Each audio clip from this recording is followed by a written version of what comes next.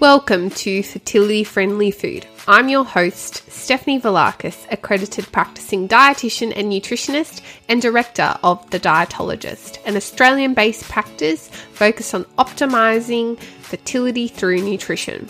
This podcast will bring you snack-size episodes for you to learn, grow and be inspired by the latest research, facts and practical lifestyle tips about eating well for optimal fertility, helping you cut through the confusion and myths to take back some of the control on your fertility journey, one bite at a time.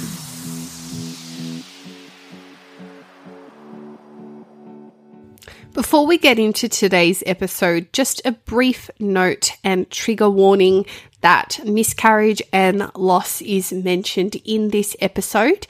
So if that is a bit too difficult to hear about, tune into another episode, and I am sending you so much love if this is a trigger for you, and my heart goes out to you, but I just wanted to give you a heads up before we get into it.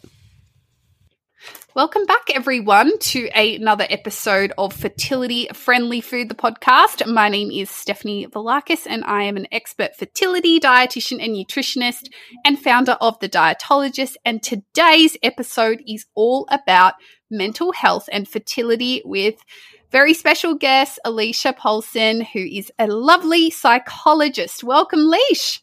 Thank you so much, Stephanie. Welcome to the podcast. So, for those who don't know who you are and what you do, can you introduce yourself to our lovely listeners?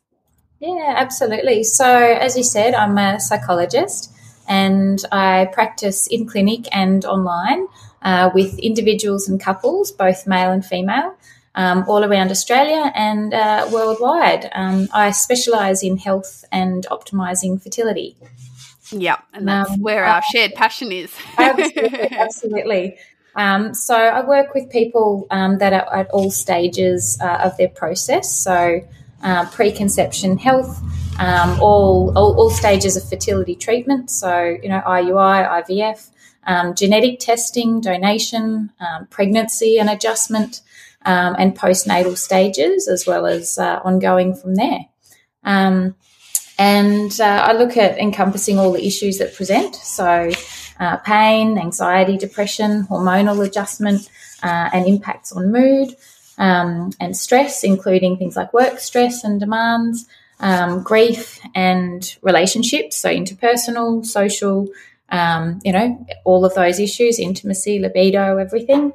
And I address all of the issues relevant to the individuals, taking into account all of their genetic predispositions and then their unique environmental factors, so that we can work out some really, really tangible, practical things that they can do in their current circumstance, and just give them a confidential space to be able to actually be attended to.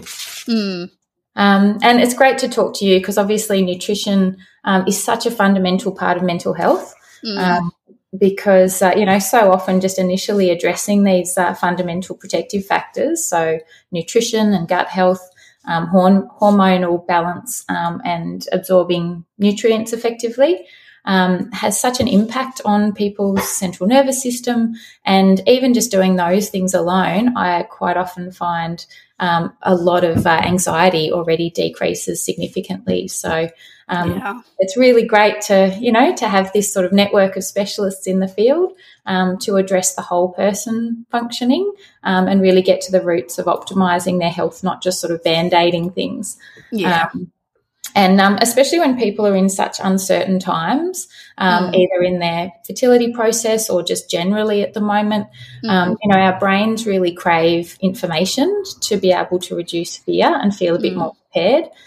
So to be able to have good resources to sort of filter through all of the information that's out there, to actually, get through all of that noise to look at what's relevant to them, and then also how to implement that in their situation, because obviously not one size fits all. No, as we know as healthcare professionals, absolutely. Yeah, totally. Yeah. So going through a delay to conception or infertility, Leash, can be one of the most emotionally and mentally taxing things that anyone can go through. And we know that the rates of mental health concerns amongst those who are experiencing infertility or subfertility are markedly higher. First of all, how common are mental health concerns amongst those trying to conceive or pursuing fertility treatments in particular? Yeah, very common. Just because it's a lot of the time it's quite a private experience doesn't mean that the distress isn't there. So a lot of people, I guess, try and mask what's happening for them. And that's just part of a cultural thing. We tend to try and present the happy mask a lot of the time outwardly. So a lot of the distress, a lot of the mental health challenges happen behind closed doors. Sometimes for people going through fertility challenges is the first time in their life that they've felt mental health challenges. So it can kind of put them in sort of unfamiliar territory where they're starting to experience a lack of control that can impact on their mood or their outlook or their physical reactions or their emotional capacity. And sometimes people can be quite afraid, thinking, oh my gosh, what's happening with my mental health? And that fear tends to exacerbate the symptoms a lot of the time. And then you have other people that have, potentially got predisposition to having more of that raw central nervous system and, past anxiety or depression. And sometimes with fertility challenges, that can be exacerbated and they can have stress reactions or have that, that sort of intensified for them. But in terms of these reactions when people are experiencing fertility challenges, they are a normal and adaptive response to a really stressful life experience. So It's not as though people's bodies are having some sort of a malfunction that's just happening. There's a reason, when your body's craving a baby and then it's delayed, then distress is understandable. This is your body being functional. It's craving a baby, which is, really something instinctively that it does. And then, when you feel as though there's delay, it's having that distress reaction. So supporting your body, trusting it, staying connected to it and caring for it actually mean that we can reduce the distress and then therefore you get better outcomes in terms of your mental health as well as your fertility. It's also important to remember that this experience isn't permanent. So, the fertility process is one that we can work through to find, connection with the fulfillment of values, even when the process is different from what you expected that it was going to look like. And when there are mental health challenges, there's always time to take a step off the wheel of feeling really wound up in it, to be able to actually take a bit of time to check in with yourself, get the care and attention that you need to make sure that you maintain that emotional capacity and well-being to keep going as long as you need to. Yeah. So is there a relationship, Leash, between mental health and female and male fertility? And is it a two-way street? Because oftentimes we hear people being like, oh, I know I should not be stressed, but thinking about not being stressed is stressing me out, and I know stress isn't good for my fertility, and now I'm stressing about the fact that I'm stressed. It's just like, whoa, it's a lot. It is a lot. And I think that there are a couple of things. I noticed that for females, predominantly more than males, I've noticed that there is a bit of that trend. And that's probably for a number of reasons. The first could be instinctively that craving happens preconception for women, whereas men tend to develop the attachment after the child is born.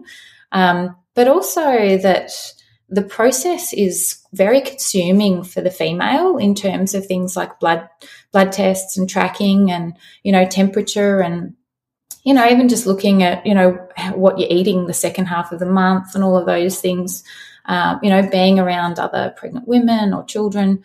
So there's much more neurological focus and attention on I guess this issue, this process. And so where there's more looping or there's more kind of attention to it, there's more of that neural looping around and tunnel vision around this being very consuming. And when there's distress around this issue, if you're really consumed by it, understandably, it just becomes stronger and stronger. So I guess this highlights what we can do about it in terms of actually reconditioning our attention to our advantage, because it's then something that we know we can actually control what we attend to. Even sometimes it's hard, but we can control what we attend to reduce that neural looping around those thoughts. And I'll talk a little bit further about, some of the things that you can do more specifically as well. But I think utilising the difference between men and women helps, because if you're both in that real state of being consumed, there wouldn't be as much support within a couple, which is sometimes good to embrace that as a positive. Yeah. But also, the impacts are so widespread in terms of the impacts that can happen then on a relationship that affect both men and women in different ways. So it might be that women notice, that there are the thoughts and distress a lot, whereas it might be physiological for men or for some women. And there might be impacts on things like intimacy or, things like performance anxiety that can then, the stress about this process and the pressure that's put on it, the intensity, the timing, it can put a lot of pressure on that performance. And then, therefore your enjoyment, your ability to feel as though that's something that you want to engage in can be reduced. So, it's really important to look at, I guess, all of the practices that we can do to really support people that are having to face these challenges. Yeah. So I guess the question that I have is does stress contribute to a delay in conception and or mental health concerns more broadly? Or is it the other way around, or is it a little bit of both? As in, is the infertility obviously a source of stress and anxiety for many people? That's a pretty well-known fact. But does it work the other way? Is there a physiological impact that this can have on the body? Yeah, absolutely. So, I think that that there's definitely an impact that it can have. Okay, so when we look at stress, we look at all of the I guess all the things that we can do to reduce stress. Our bodies, obviously, stress impacts inflammation in the gut, as you know, and our absorption of nutrients and all of those things, which essentially mean that, that it throws out a lot of physiological processes. It can throw out, normal, natural ovulation and everything like that. So we know that our bodies are really adaptive to dealing with acute moments of stress, but when it's chronic and sort of ongoing, it can then influence the outcomes. So it's really good that we can look at what we're doing, both now and in preparation, as well as when you're going through treatment to deal with stress. I think that being proactive about it, so like going to the dentist, be able to sort of have these check-ins is really important, and addressing the issues early really helps. When we're living in this world with the kind of sensory input and demands and expectations, there's a lot of stress, there's a lot of pressure that's happening on our bodies without us even realising it. Working under fluorescent lights, computers, schedules, everything like that. So mental health practices and actually being able to proactively care for our bodies, it's really an essential practice. It's something that that is very much something that should be part of people's everyday life. So that sort of sensory detox is kind of an essential. To reduce the demands and calm the body, to let it heal naturally, to be able to kind of support the functions that we want it to, including our fertility. Yeah, excellent points there. And I think the link between both physical and mental health, I think is starting to be more and more appreciated, both in the research and just awareness by the population on a more broad level. And we're always talking about diet and lifestyle choices that we make to optimize our physical health when trying to conceive, especially on this podcast. But are there any other ways that we should be focusing on optimizing our mental health if we're thinking of trying for a baby, whether we have a pre-existing concern or not? And how early should people start thinking about this? We talked about it like going to the dentist, being preventative about it, but should everyone be going for a bit of a chat with somebody like yourself in preparation for conception, or only if they feel like they're not coping or they're feeling anxious, Yeah, I mean, the thing is that I think it's really about trusting yourself. I'd love to think that we have these networks of connection with people that mean that we've got within our normal network all of the support we need. But for one reason or another, sometimes people have varied capacity to be able to support others when they need it. So I think that always just checking in with yourself and doing that regularly, because sometimes we can be so used to a certain level of stress in our bodies that we don't actually realize it's present anymore. So it's not just about being aware of what's there and being able to really check in and have that process of staying in line, living with staying in line with our values and living day to day with that balance in our lives, reflective of that. But also, I think to feel as though that proactively, there's so much that we can do. People often will wait till later in the process and they'll come and see me and think, oh, I wish I had have seen you before I started this, because I get the same thing. Basically building physiological and neurological resilience as early as possible means that our bodies and then subsequent emotional responses are just set up to be so much more adaptive when we come across challenges. So we're so much better to do this early when we've got capacity. So when you're feeling good, like you said, things are going well, that's really such a great time to be able to put into place all of these protective factors, how you set things up for the future. Yeah. And I mean, quite often I see people once they are feeling overwhelmed, and we can work through that as well. If people are feeling really stuck and distressed, we can really work through how to deal with that. So it's not too late at that point. In fact, the research shows it's never too late, because what we know now about at any age is that our brains are able to change and be reconditioned, that process of neuroplasticity. So, at any stage we can recondition that distress. And it's also never too early, because what we know now about, in utero development is that there is that conditioning already happening as well. It's really good to address whatever stage you're at, being able to optimize how you're connecting that prefrontal cortex and the primal part of the brain, so that you've got that resilience building there neurologically. And I think once fertility becomes a focus, checking in with a fertility psychologist is really great, because what you can do is you can actually just look at, some of those things to look out for. So your hormonal adjustments, your mood, transitioning, off the pill and things like that, optimizing your libido. So quite often we forget, what's under our, fertility, having a baby, is you actually need to have time and space to want to have a baby. And if that's primarily about sex, then to feel as though, okay, well, with my busy work schedule, by the time I hop into bed at night, I'm exhausted.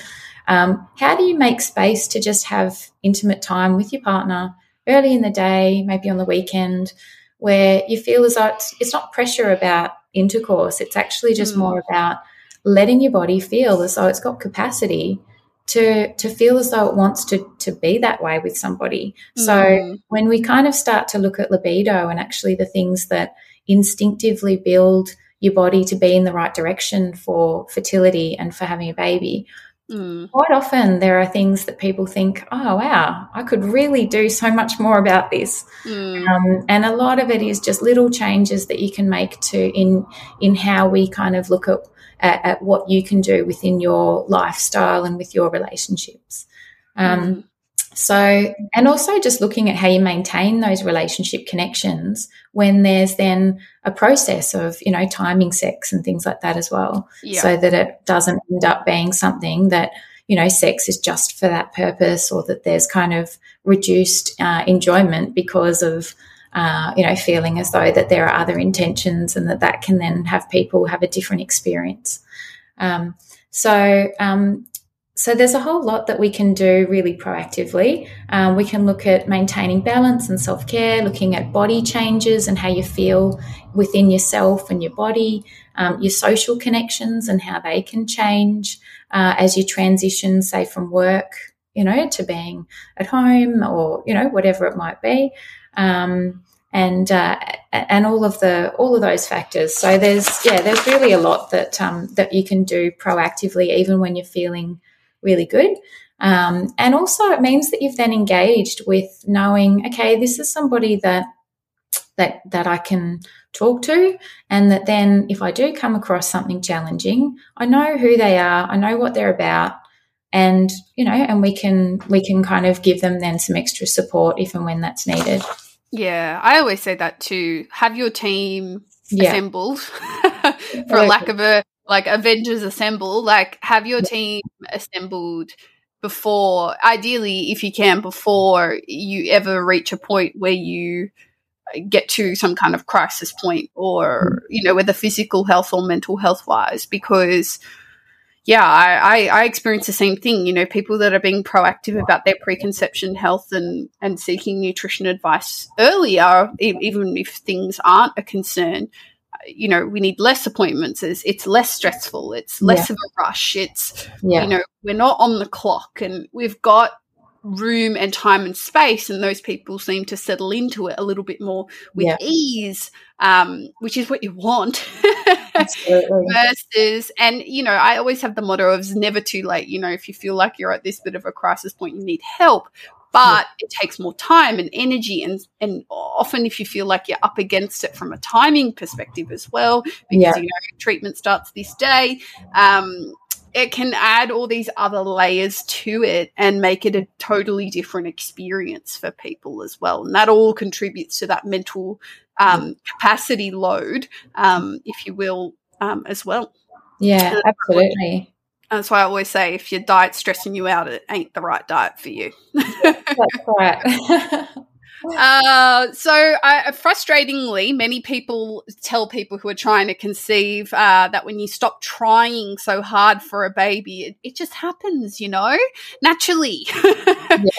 And this is probably one of the most annoying things that I reckon my clients tell me that they hear and, is told to them, although well-intended. Is there any evidence around this idea of, when you stop trying so hard, it'll just happen, or is it just a whole bunch of hogwash? It's really hard, isn't it? Yeah, I definitely feel for people. It's sort of like, well, gee, if I had have thought of that, I would have done that already.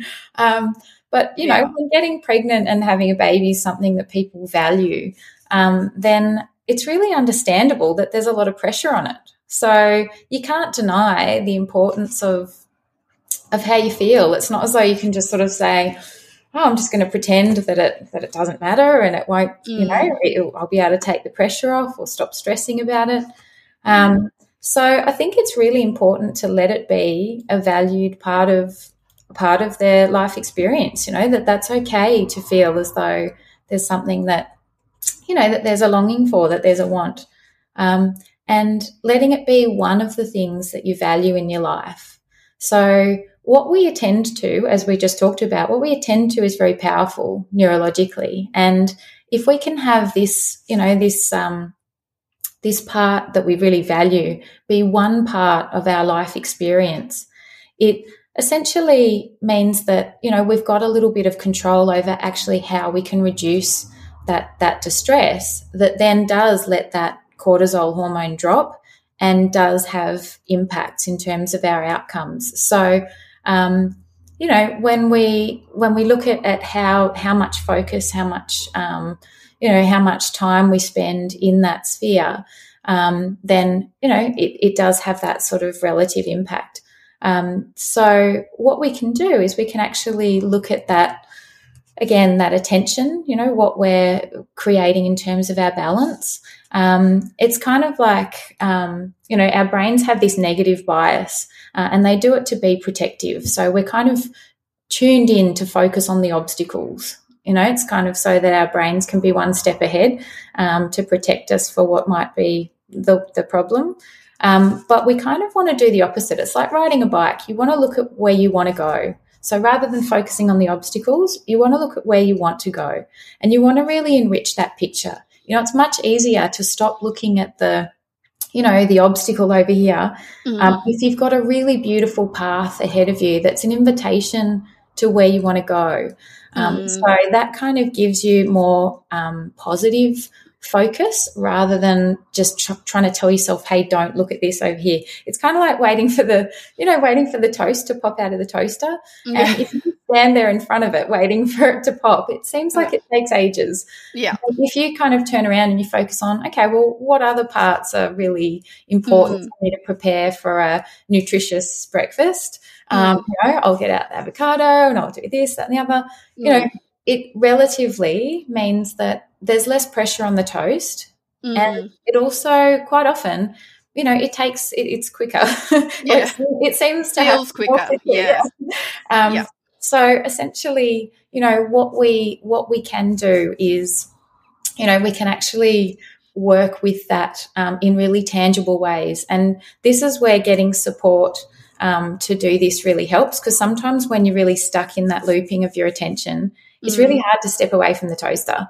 Yeah. Sometimes you need a bit of help, but it does make a difference to that stress and focus to then have an impact on results. Yeah. And what you do is you're then using, like the prep of the rest of your breakfast, is you're then using this time, these challenges, you're kind of using them as an opportunity for growth. When else would you have taken the time to engage with a psychologist? When else would you have learned how to deal with stress, or potentially with, setting the boundaries that you need to in terms of work, or being able to be honest with people about when you need help, or telling people what your needs are, or putting yourself first in a situation that, that might actually mean that your body needs a little bit of extra care. So, using these opportunities that are lifelong skills that you might learn now that you may not have had opportunity or been pushed to focus on otherwise. Yeah. Time with your partner, whatever it might be, it does give us, it gives us something to work with rather than just, okay, stop looking at the toaster. Because, if it was that easy, we'd do it. Yeah, and the other thing is sometimes those comments don't, from the outside it seems like a really well-meaning comment, but really it's, some people do need a lot more help to make their realization of having a baby happen for them, and it may not be possible to just happen on its own. Absolutely. It needs a hand. Yeah, like always telling people what is and isn't helpful, to be able to actually give people direction is, quite often we sort of expect that people are going to know the right and wrong things to say. Sometimes we really just need to be specific about what does and doesn't help. Yeah. So, hey, hang out with me, take me to do something nice, and if I want to talk about it, I'll let you know, or, giving people what your needs are. Yeah. And I also find strategy that I find really helpful in my life is I often, if I'm going into one of these conversations, I'll be like, I just need you to listen. I don't need a solution. Absolutely. The solution, I will work that out. I don't need your input because that's going to frustrate me. I just want someone to listen to me vent right now. Thanks. Great. Which is also part of what is. It does. It helps to come back to trusting your body and knowing, these are the things that, that you do. You're the expert on yourself. You'll know your body better than anyone else. You've lived with it for a long time. So, letting your body filter through to what's, what it needs. Yeah, absolutely. Can you suggest some simple strategies for those people who are maybe finding themselves in this spot where they're feeling a little bit challenged with their mental health and they're trying to conceive or experiencing, delays to conception or going through fertility treatments? Is there some simple things that people can do that are listening that are accessible for them to kind of have a little practical takeaway from today's podcast? Yeah, absolutely. So I think, first of all, the focus on the fundamentals, so the protective factors, which is, exactly what you do with people, that nutrition and gut health, sunlight, good deep recovery sleep, which is so vital for mental health and fertility outcomes. And not just, we talk about, sleep. Everyone knows how valuable that is. Everybody knows how much impact that has on their mental health and their fertility. But how do we do that? So one of the top tips that I use to really start to have there be something tangible you can do to support your sleep is actually a process where you essentially make time for yourself early in the day for all of those thoughts and fears. So when if you get to nighttime and you've got a whole lot of scary, fearful, stressful thoughts because you've been busy all day and they come in when you hop into bed at night, it releases adrenaline into your body. And what adrenaline does is it's supposed to keep you awake. So then trying to get to sleep or get that deep sleep can be really challenging. So what we want to do is we want to actually reschedule these important thoughts. They obviously matter. They're something that you value. It's something that's on your mind. But you want to reschedule them to the morning. So early in the day, carve out a time for them, 10 or 15 minutes. Get your pen and paper and sit somewhere in the sun, cup of tea before you start work or at morning tea or lunchtime, and just invite in the thoughts and the worries that are there. You might write down any questions you've got for your doctor, any things that you notice about your body that you think are important, things that you're worried about in terms of your relationship, or, if you think, there's a friend that I've been putting off calling, it might be that you then schedule it into your phone, 4:30 Thursday afternoon, call, blah, blah. And so you're kind of addressing what you need to early in the day.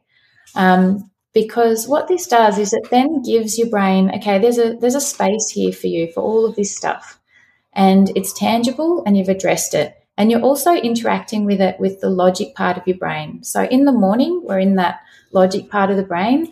At night, we don't have a lot of emotional reserve left, so we're in the really emotional part of the brain. So don't try and resolve anything or have, big conversations at night, because you just don't have a lot of emotional reserve. So if you want to, your interaction with something that, that's a bit stressful, it's going to be much better in the morning, because you'll be able to see it with that logic brain rather than the emotionally reactive. So once you've done this process of giving yourself space early in the day, the rest of the day, if you're having stressful thoughts or worry thoughts or feeling overwhelmed, you just observe that there's a thought there and you label it, so stress thought, and you just then come back to being present, or you remind yourself, right now it's time for my mind to rest if you're in bed at night. And I've got time for you at 8 o'clock tomorrow morning. Yeah. Essentially what you're doing is you're really just starting that reconditioning process of, it's okay, I'm not denying myself those feelings. Those feelings or those thoughts. I'm interacting them with my logic brain, and I'm then allowing myself that peaceful rest time for the rest of the day where my cortisol hormone can drop, so that your body then becomes more present, and then also you get better recovery sleep. Yeah, that's such a great tip. And I guess the part of that is that then after that appointment, with yourself, if there is any adrenaline in your body, you've got time then through the day to go and have a walk and kind of process it before you're trying to go to bed at night. Yeah, keep it away from the sleepy time. Absolutely. And I guess the other thing then is just if you do have experiences of anxiety or feeling as though there's a lot of stress, in the moment, that adrenaline, you basically need to let it out. So rather than trying to fight against it, calm yourself down initially, actually just moving your body, so engaging your muscles. And that might just be a walk around the block, or, just up and down a flight of stairs a few times. But essentially using your muscles first, and then you'd use a breathing activity. And I'll go through a really simple way to use the breath for clients so that they know how to calm the central nervous system, how to regulate the activity in your brain. And essentially it's breathing in right down to your diaphragm, in and out through your nose, and about 5 of those breaths. So first of all, having your 5 minutes of muscle engagement, and then your 5 deep breaths. And that's a really basic for just being able to regulate your body if you're experiencing anxiety. Yeah. And I guess really the only other things are just more about reducing the input, reducing the demands. So rather than feeling like there's more things on your to-do list of, now I've got to do this to improve my fertility, and I've got to take this and do this and run around, it's how can I do less? I've got something else that's here that's important. How do I do less of the things that are feeling like they're burdens? And how do I have less input? How do I reduce, noise-cancelling earphones? What are all of the things that actually reduce the stress and tension on my body, so that it can kind of just give you the best chance that you can have to really have that, that capacity. And then, there's also just little things that you can do to have, in terms of just little neurological microtasks, which might be things that draw you into the present. So they're little things like, like brushing your teeth with the non-dominant hand, or, driving a different way home from work, things that essentially put you into a novel environment. So how, like, when you feel better when you're on holidays, a lot of the time it's because it's an unfamiliar environment. So you're actually just paying attention to what's around you and spending less time in that sort of thought planning state. So the peacefulness of being able to be present is actually incredibly calming and an incredible place of respite, especially when you feel like the bigger picture isn't resolved yet. So it may not be resolved yet in terms of the bigger picture with fertility, but you can find respite in those moments of just letting your body be able to be present. And we can do that, wherever we need to. We can work out how to have holidays at home. I've had to be very creative with COVID because people haven't had their usual holidays. So all sorts of things. I feel it. But we can do that if you need some help. Yeah. Oh dear, I think got to bust out the little cute umbrellas that they put on your cocktails for your at-home mocktails or something. Blast the heater in the middle of winter. I am in Fiji. Oh, visualize. Right, water feature. Now, with medications, Alicia, obviously with things like IVF and IUI and different, fertility interventions on the medical scale, I hear lots of my clients complain about their mood, and that they feel like they're, in another body almost in terms of their brain in particular. And I will say that their partners do confer with that. So what's the kind of impact that we're seeing in terms of medications and hormones in particular on mental health and mood concerns? Is it a heightening effect of what's already there, or is it, completely different? Yeah, so I mean the process in itself is very demanding, especially when you're in fertility treatment, and you're trying to carry on with life at the same time, and quite often, kind of with that, be that duck floating along on the water that just looks like it's cruising along, but the legs underneath are like going like mad, trying to keep it all under control. When you put added hormones on top of that, it can really just exacerbate what's there. So often there is already distress, but then hormones can just amplify it a lot. And it can affect your mental health. Even within just a month-to-month fluctuation, that there are times when you can feel much more teary, much less energy. So it then means that you maybe, do less physical activity, which then also impacts in terms of those, endorphins, and then how you feel in terms of joy. So it does all have an impact on your system as a whole. And especially when you look at things like progesterone, quite often I find people say that can really kick around their mood, or, have those impacts. There is a much more likeliness to have that heightened emotional reactivity. So preparation, and this is where it's really, really important to have that check-in with a psychologist, like fertility psychologist, that knows the process before you start, because preparation is really essential. When you can give yourself the extra space that you need, so whether it's planning some time off or just privacy, sometimes on those days when, if you're getting a pregnancy test and things like that, you want to be able to just have time when you can have privacy, so that if you've got tears, you don't have that distress of, I'm in a public place or I'm at work and then I have to try and work out how to, get home or whatever it is. And so you can just be peaceful with the fact that if there are added hormones, that you're allowing for that. You've got space for it. And you can then observe the hormonal impact. You can also let people around you know, hey, this is what's happening for me. So partner, hey, I might be much more emotionally reactive, so just be kind to me. And, and you also just don't expect too much of yourself. Don't try and put on too many demands. And it just helps you to also feel as though that, that you've got a little bit more control when you know what to expect and prepare for it. It also means that, when you're going into this process, it's really important to feel as though that you can empower yourself to ask the kind of questions that you've got of your specialist doctors and everything like that, so that okay, what can I expect here? What are some of the things I need to consider? And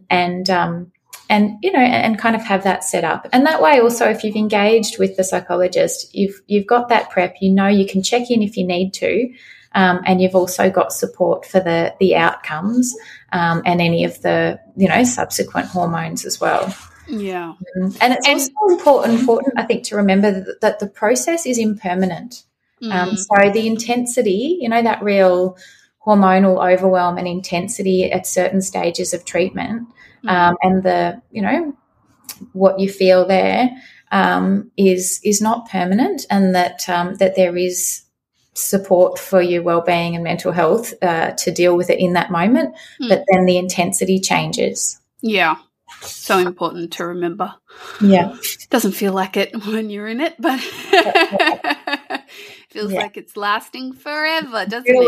Like a big wave, can't it? That you think, big tidal wave. A break between these sets of waves. I need to come up with some air. Yeah. Exactly right. Speaking of medications, a lot of people need more than just, talking therapy and nutrition support to help support their mental health, and they need medications, which I think is so important to talk about, because I think there's a lot of stigma and also fear that people have about using medications to support their mental health under the guidance of their doctor or psychiatrist or whoever they're, seeing to help with that. A lot of people get really concerned about whether that's going to have an impact on conception and pregnancy. Can you shed any insight on mental health medication like antidepressants and things like that, and whether there's any impact on outcomes?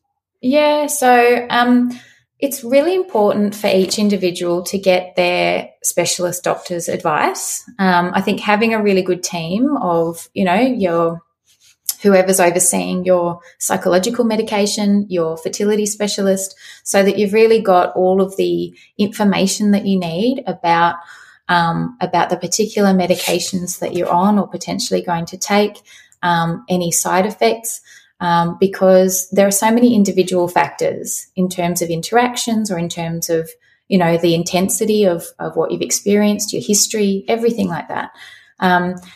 there is mixed research in terms of the impacts and the outcomes. So there isn't necessarily this is where it can vary and people can feel as though, that it's more than that just comes down to the individual weighing up the factors that are relevant to them.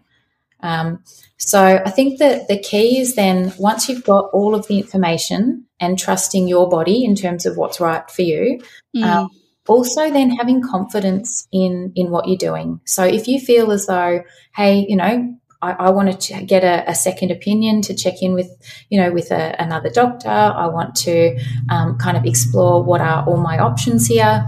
That all of those things are really explored before you start, the process of trying to get pregnant. Yeah. And also, I think to have confidence that there are many non-pharmacological strategies that you can look at as an alternative or first. So, light therapy, hot and cold therapy, obviously gut health and nutrition, breath work, neuroconditioning. There's a lot that we can do to support mental health and all presentations of it, even when there are genetic predispositions and pre-existing impacts, so that it may or may not have that impact in terms of psychological medication and the need for it. Sometimes Band-Aids can cloudy the picture when distress is there for a reason. Sometimes people think, oh, there's something that's happened, it's distressed me, quick, make it go away. We're used to, give me a pill to fix it.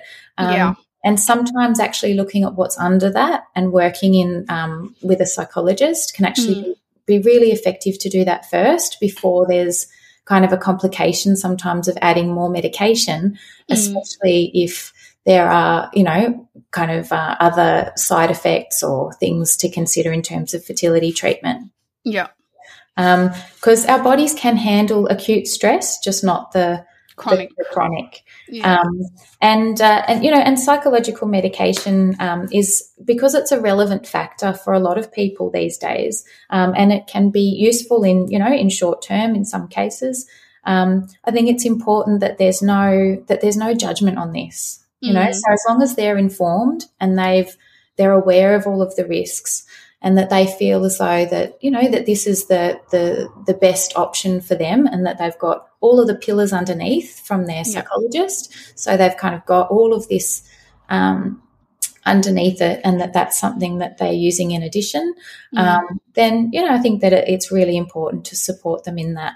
I mean, I work quite often with people that are wanting to withdraw from or reduce psychological medication in preparation for pregnancy. And they, and we do that really successfully. So it's important to feel as though, that we can build up all of these other pillars, so you don't feel as though you're taking something out without putting in a whole lot of support structure underneath you, especially then post-treatment, so through pregnancy when hormones again are rebalancing, and then postnatally as well. So they're all things that we just, we stay really on top of, so that there isn't that space for people to feel as though that things can kind of get off track.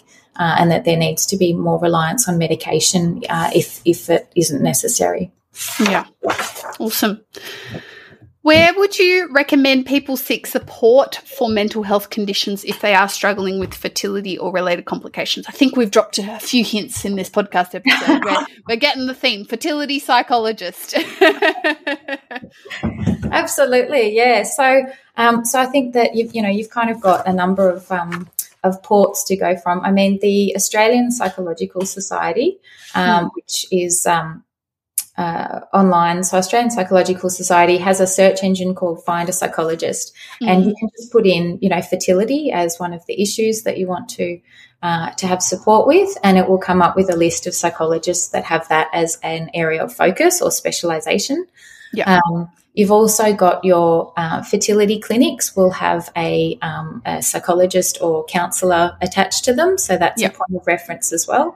You've got ANZICA, Australian and New Zealand Counsellors Association website that also has a list of resources.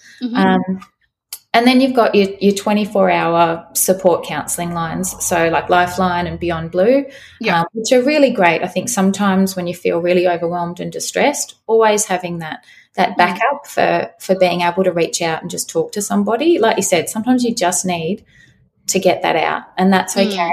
And to do that with one of those resources is really important as well. Yeah. And then you've also got your GP. So quite often people will, when they're experiencing this level of distress with fertility challenges or mental health complications or, anxiety, stress, it does mean that they can go to their GP, they can get a mental health care plan, which means that you then, with a psychologist, can get your Medicare rebate on up to 20 sessions each calendar year at the moment.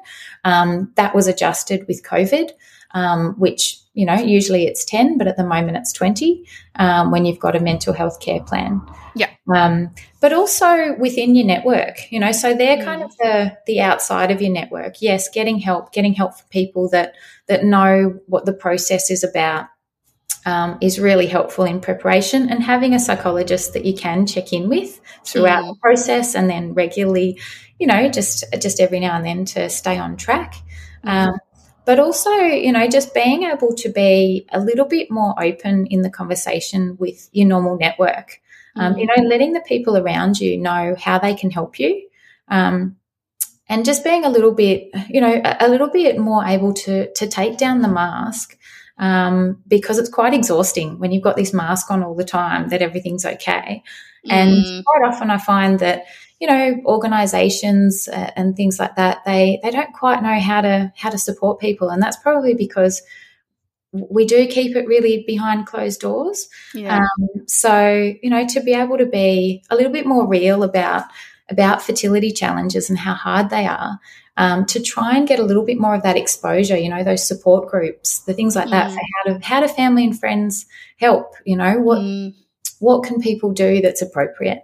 And the more that I think that we do kind of reach out, tell people what's going on, and have that sort of, I guess that kindness to ourselves, the more it will support us as well as other people in future. Yeah. Where can people find out more about you, Alicia, and connect with you?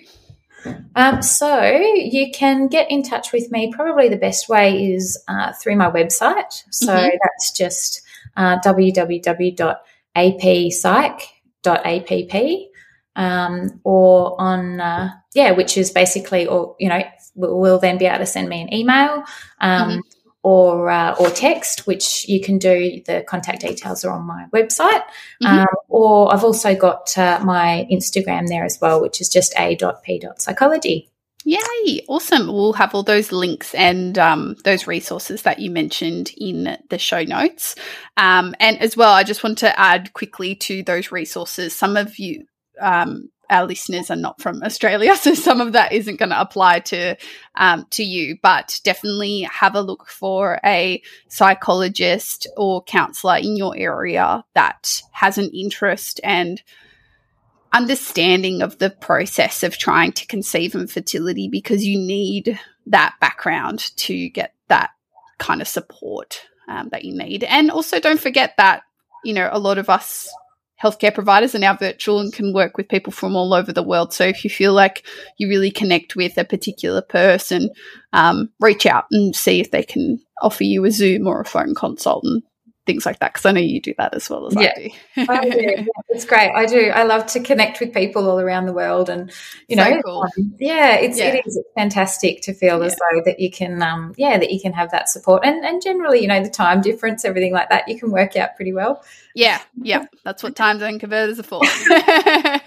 Yeah. Perfect. Well, thank you so much, Alicia, for coming on the podcast and sharing all of those strategies and just shedding some light. This is a really highly requested topic, so I know the listeners are going to really enjoy listening to this one, and hopefully they have.